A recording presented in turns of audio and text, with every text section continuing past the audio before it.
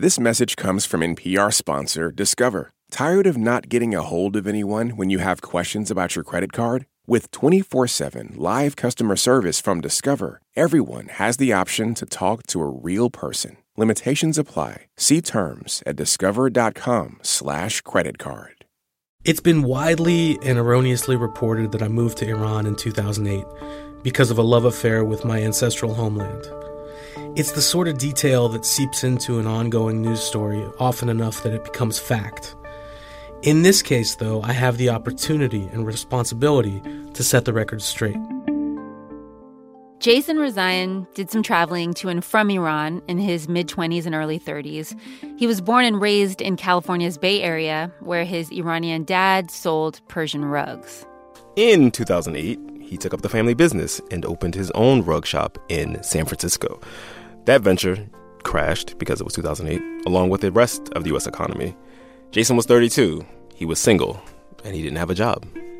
But on these various trips he'd take to Iran, he'd write stories here and there about Iranian culture and society. So after he lost his business, he decided that's what he was going to do full time. In 2009, on what he calls his Jesus year, Jason packed up his things. Yes, it was out of attraction that I finally, after years of brushing up against it and later, longer, drawn-out encounters, moved in with Iran. But this wasn't an unconditional thing. It was definitely not meant to be. I had to put in a lot of effort to make it work.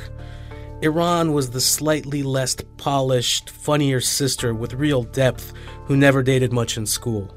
Iran wasn't flashy and sexy on the surface. Iran's not France or Japan, but it's not like it's hard to love either. It's just Iran. And for a time, Jason was thriving there. He landed a gig as the Washington Post's Tehran bureau chief. He married a successful Iranian journalist named Yeganeh. He calls her Yegi. And Yegi and Jason had a beautiful apartment in a cool part of Tehran, lots of friends. He even played tour guide for Anthony Bourdain. The spell it cast on me was slow to come on, but ultimately very powerful. It can be a hard place.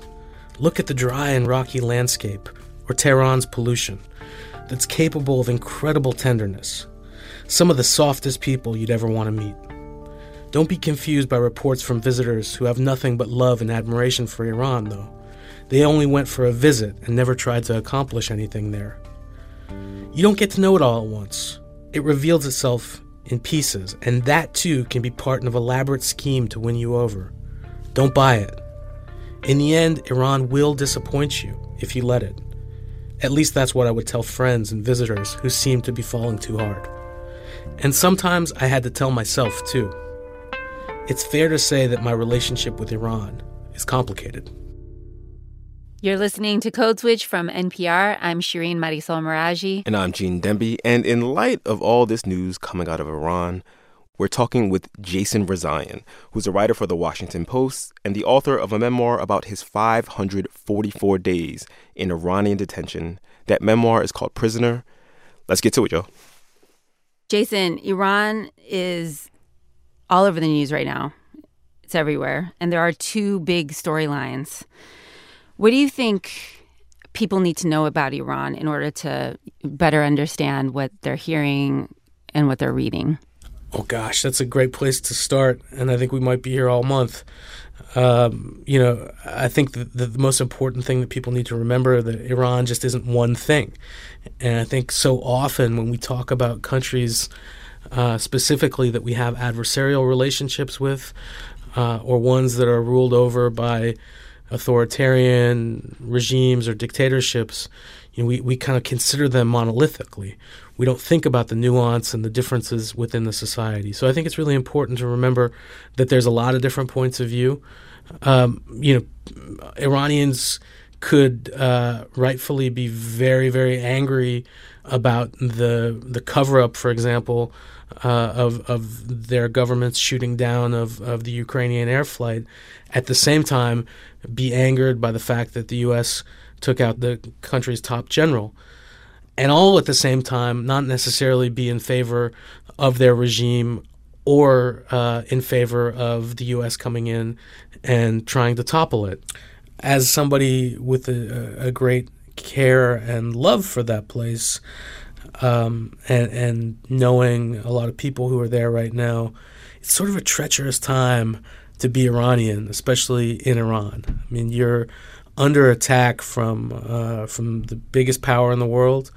At the same time, in some ways, you're under siege by the government that's been tasked to run your country, and your voices are being suppressed because you want accountability for what appears to be a horrific accident, but one that the state lied about for the first several days.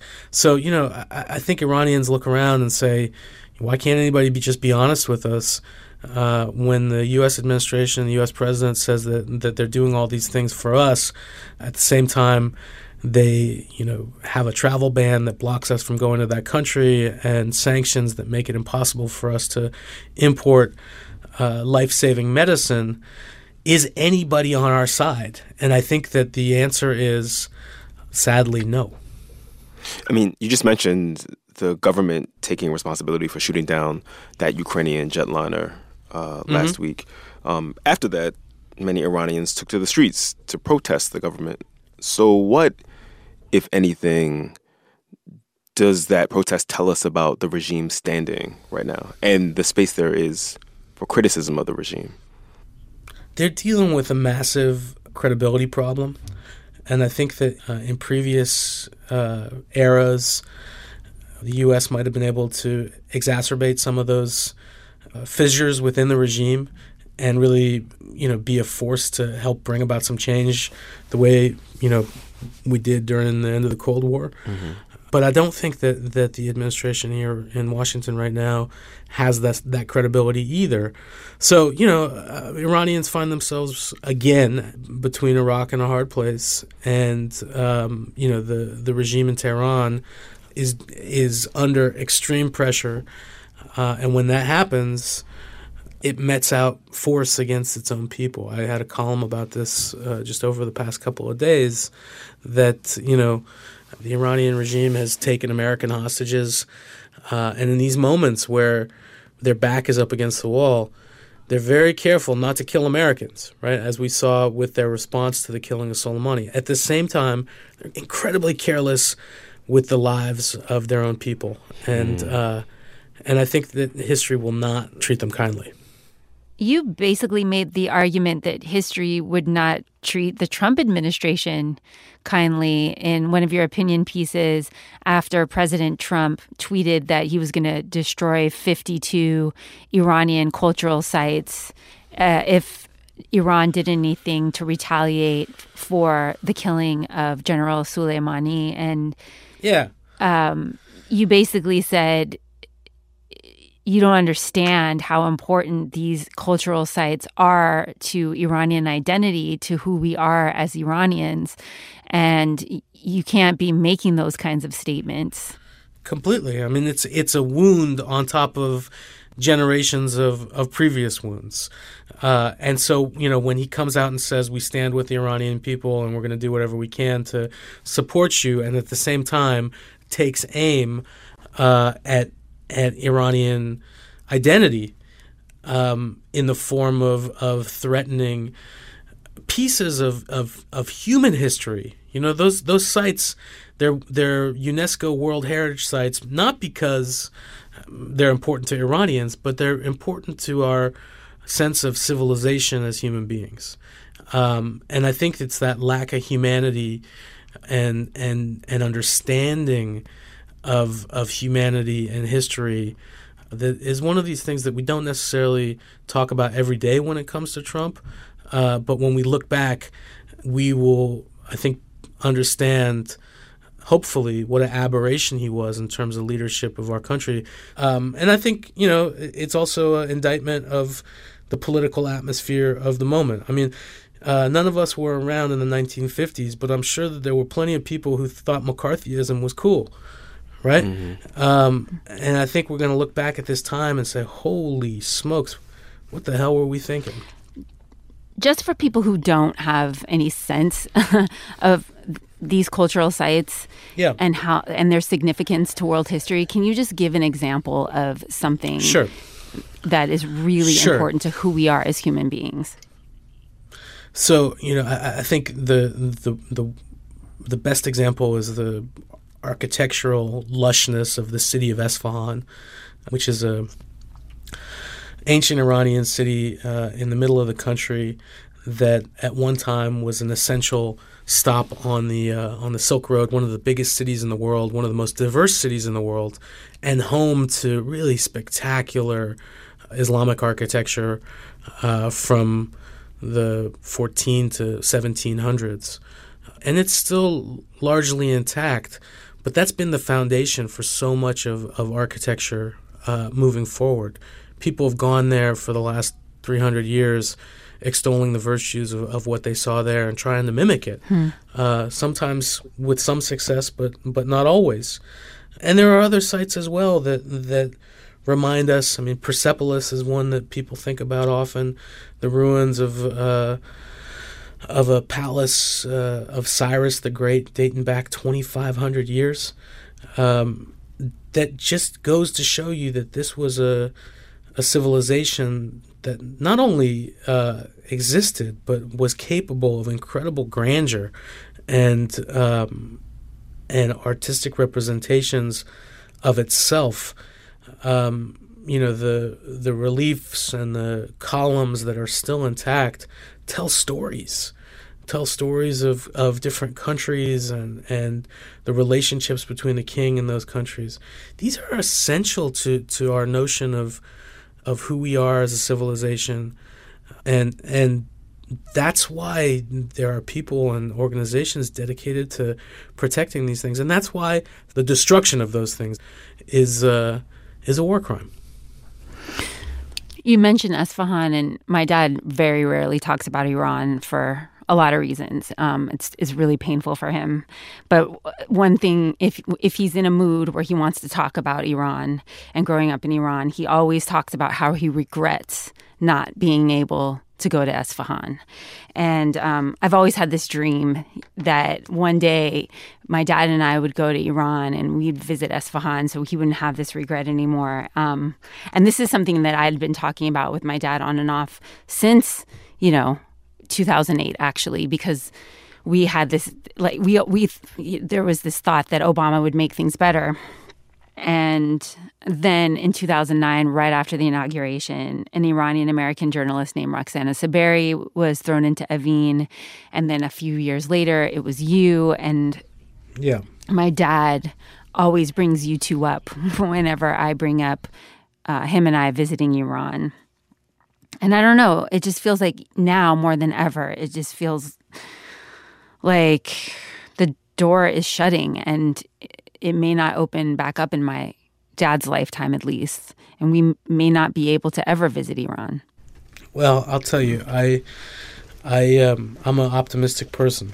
And, I've seen a lot of weird things and seen things change for the better and the worse really quickly. So I hope that it works out for you because, I'll tell you, one of the greatest memories of my own life is walking in the square of Esfahan.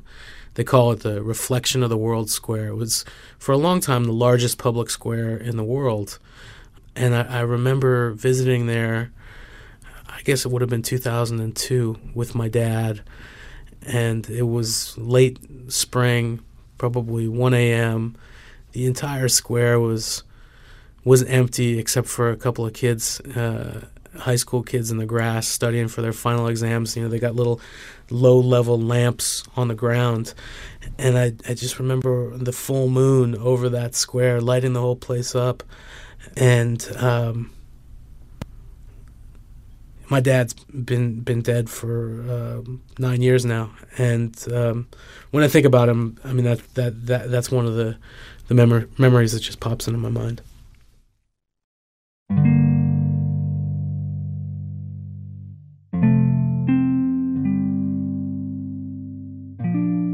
In his memoir, Prisoner, Jason talks a lot about his dad selling rugs. And he writes that when his dad started that rug selling business in the 1960s, it took off because, well, I mean, hippies loved rugs, and nobody really disliked Iranians or Muslims yet. But in 1979, that changed. Iran was in the midst of a revolution, and 52 U.S. citizens were held hostage at the American embassy in Tehran. They were released in January of 1981. It had been 444 days. As all Americans did, my dad felt genuine relief. But his was different. Hundreds of American business owners offered gifts to the returning hostages. There were free steaks for a year from Nebraska, trips to Hawaii from the Aloha States Tourism Board. Major League Baseball presented each returnee with a golden ticket that provided entrance for the hostages and a guest to every regular season baseball game for the rest of their lives. And my dad offered each one of them a rug. In fact, a $1,000 gift certificate for rugs. More than 40 of them took him up on his offer. Some of them came in person, others sent local friends, and some just phoned in orders, and my dad mailed them a rug based on their desired parameters.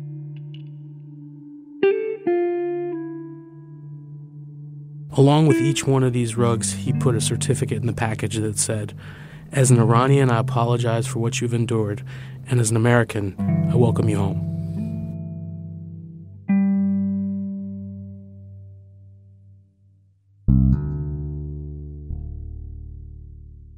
Speaking of your dad, you write that your father lived through a few different waves of American sentiment towards Iranians. At one point, you write in the book that Iranians comprise like the largest number of foreign students in the U.S., and they had this reputation for being extremely generous and extremely friendly. And then obviously that shifted to this idea that Iranians were bellicose. How did your father feel about those shifting tides of American attitudes towards Iranians like himself? I think initially he was surprised and hurt, as many other Iranians living in America at the time felt. He'd been living in the U.S. for 20 years when the hostage crisis happened. He was an established businessman. He was a U.S. citizen. He was a, pillar of the community. And a lot of people stopped communicating with him. People sort of cut ties. And I think for him, it was sort of a wake-up call that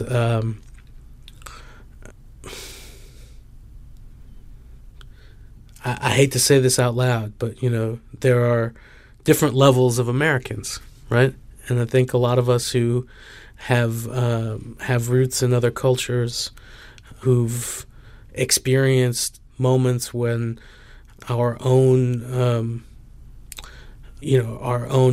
roots or the countries of our roots have been at odds with the U.S., that sort of ugly fact comes forward that, everybody's created equal, but some are created more equal than others. And it's just, it's heartbreaking. It was heartbreaking for him. It's heartbreaking for me. But it's also an inspiration to do better. What do you mean? Well, look, we have a Constitution and a Declaration of Independence and a path forward that's pretty clear-cut, right? And that, has evolved over time. But the basic tenets of the rights that we should have available to us hadn't really changed, even though there's always somebody that's going to try and infringe on those rights. And the sorts of pressure that was put on Iranians in 1979 to 1981 was pretty terrible. It forced a lot of people underground. A lot of people didn't want to call themselves Iranians anymore. Mm-hmm.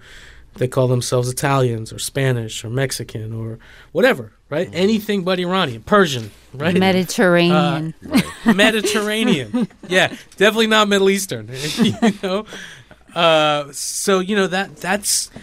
that's a part of our legacy in this country. And that's why when the travel ban first started being talked about, I was very nervous and concerned. And, I've written about that at length. I continue to report on it as much as I can. People have repeatedly asked me, do you think that this is going to turn into a situation where Iranian Americans are interned the way, Japanese Americans were in the 1940s during World War II? No, I don't think it's going to get there. But we shouldn't even have to be thinking about that, right? It's just a reminder that we are a group of people, whether we're here in the United States or in Iran, that is under attack one way or another.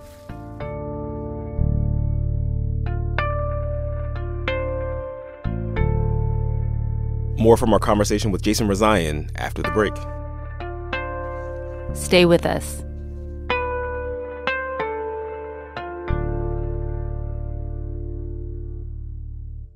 This message comes from NPR sponsor REI Co-op. REI has gear, clothing, classes, and advice for camping and glamping, biking and hiking, axing and snacksing, backpacking, and another outdoor thing that rhymes with backpacking. Visit your local REI Co-op or rei.com for the 1,000,001 ways you can opt outside. This message comes from NPR sponsor Squarespace. Kickstart or update written content on any website, product description, or email with Squarespace AI, generating instant, personalized results that know and show your brand identity. Explain what your site is about, choose your tone, and enter what you need to get short or long-form text. No matter the placement, Squarespace AI makes it easier to go live, stand out, and succeed online. Use code CODESWITCH to save 10% off your first purchase of a website or domain. This message comes from NPR sponsor Trane. A high-performing business takes a high-performing building. Reach organizational goals while enhancing systems and reducing emissions with Trane Energy Services. Explore their consultative approach at trane.com/energy services. Want to learn how to make an amazing podcast, kind of like this one? Check out NPR's podcast about the Student Podcast Challenge. It's full of tips and tricks and bits of inspiration. There's new episodes every Sunday. That's NPR's Student Podcast Challenge. The podcast. Listen now. Gene. Shireen. Code Switch.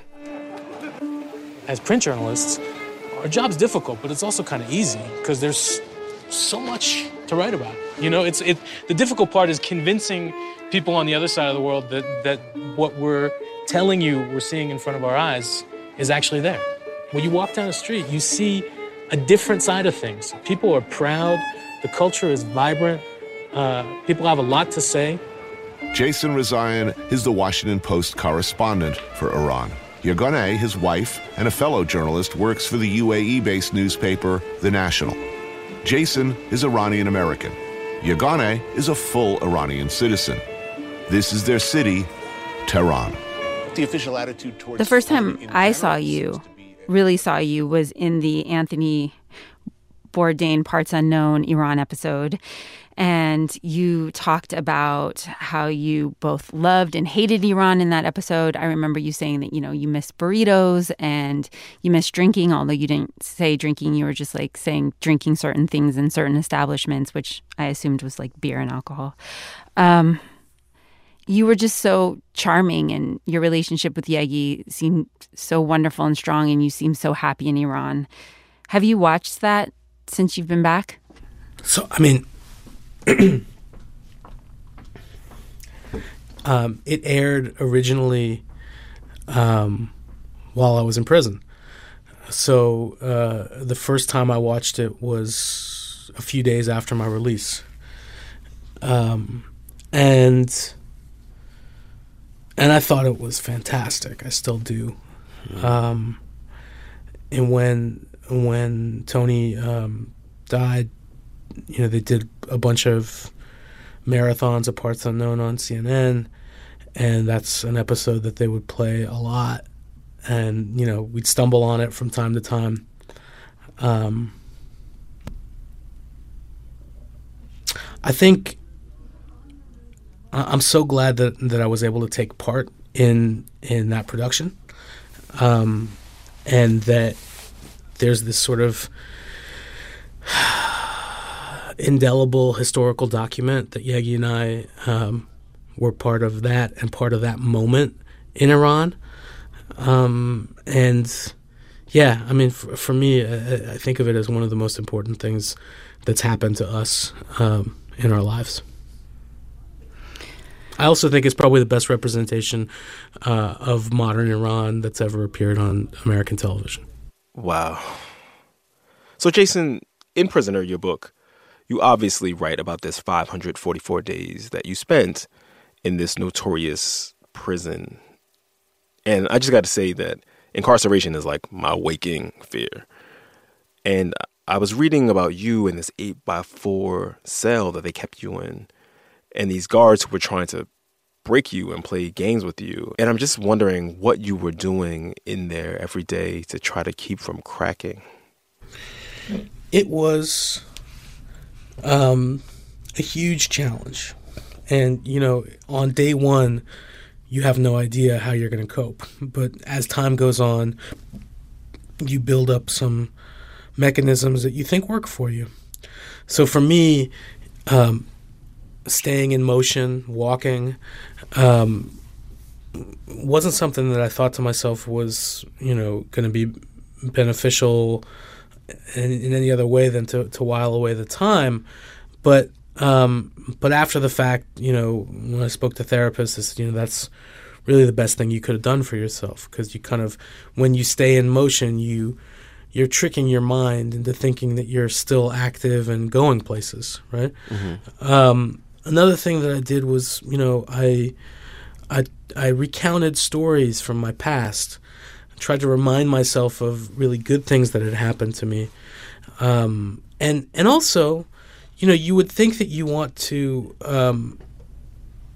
magically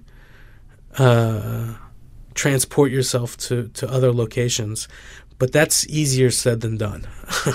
So, you know, I really tried to take stock of the situation that I was in and remember that this was a point on the continuum of my life that in all likelihood was going to end. And I had no way of knowing if it would end with my death or end with my release. But as I said earlier, I'm an optimistic person, and I just had to hold on to hope that this was going to be a chapter of my life that would come to an end, and that I have a long life in front of me. Knock on wood, that's been the case so far. And, you know, as much as I'd love to have that 544 days back, I also think that in some ways I've won the lottery of life experience. And you know, you say that for you it's a waking fear, the idea of being incarcerated. Well, for me it is now too. Mm-hmm. It wasn't before all this happened. And now it's the thing that that I worry about more than anything else. At the end of your book, you have this anecdote where you're running to get Five Guys for Yegi, and you're outside and you run into an African-American man who's asking for a little bit of help, and you end up striking up a conversation where you both talk about the fact that you were in prison. And I was just wondering, why did you choose to end the book with that anecdote? So I thought about it a lot, and I mean, I think we can agree on the fact that the circumstances of my arrest and how I got out and all that happened are pretty extraordinary. Mm-hmm. But ultimately, incarceration is something that happens to millions of people in this country. And a lot of times, I mean, I don't know that man's backstory, but we all know that a lot of times it's a pretty arbitrary situation. And we got people in this country who've been destined to life behind bars for things that, you know, many other people, depending on the color of their skin or their income bracket or the lawyer that they can afford, never even end up in court over.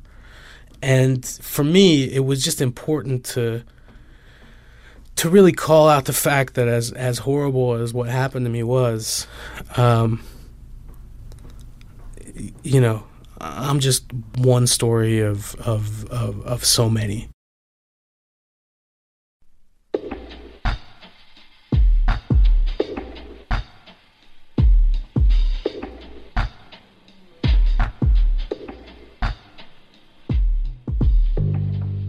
Jason Rezaian is the author of Prisoner, My 544 Days in an Iranian Prison, and he writes for The Washington Post. Thank you, Jason. We appreciate you, man. Thank you. Thank you, guys. Jason's memoir, Prisoner, is out in paperback on January 28th. And one thing that didn't come through in this interview is that it's actually really funny.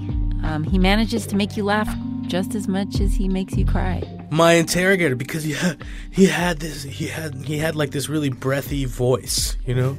Jay, you have to be honest. You know, like, you remember Wanda? Yes. I'm gonna rock your world. I mean, I can't do the voice, but like... In case you missed that, Gene and I are of the same generation as Jason, and Wanda was a character played by Jamie Foxx. Yeah.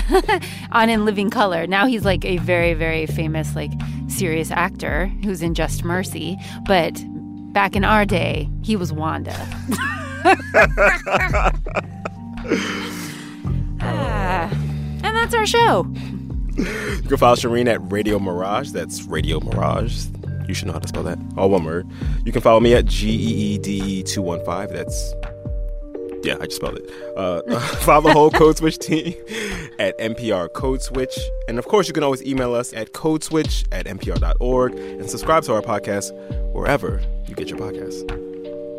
This episode was produced by Leah Donnella. It was edited by Steve Drummond. Shout out to the rest of the Code Switch family: Karen Grigsby Bates, Kumari Devarajan, Jess Kung, Adrian Florido, and L.A. Johnson. And a big welcome to our new interns, Isabella Rosario and Diane Lugo. I'm Shireen Marisol Meraji. And I'm Gene Demby. Be easy, y'all. Peace.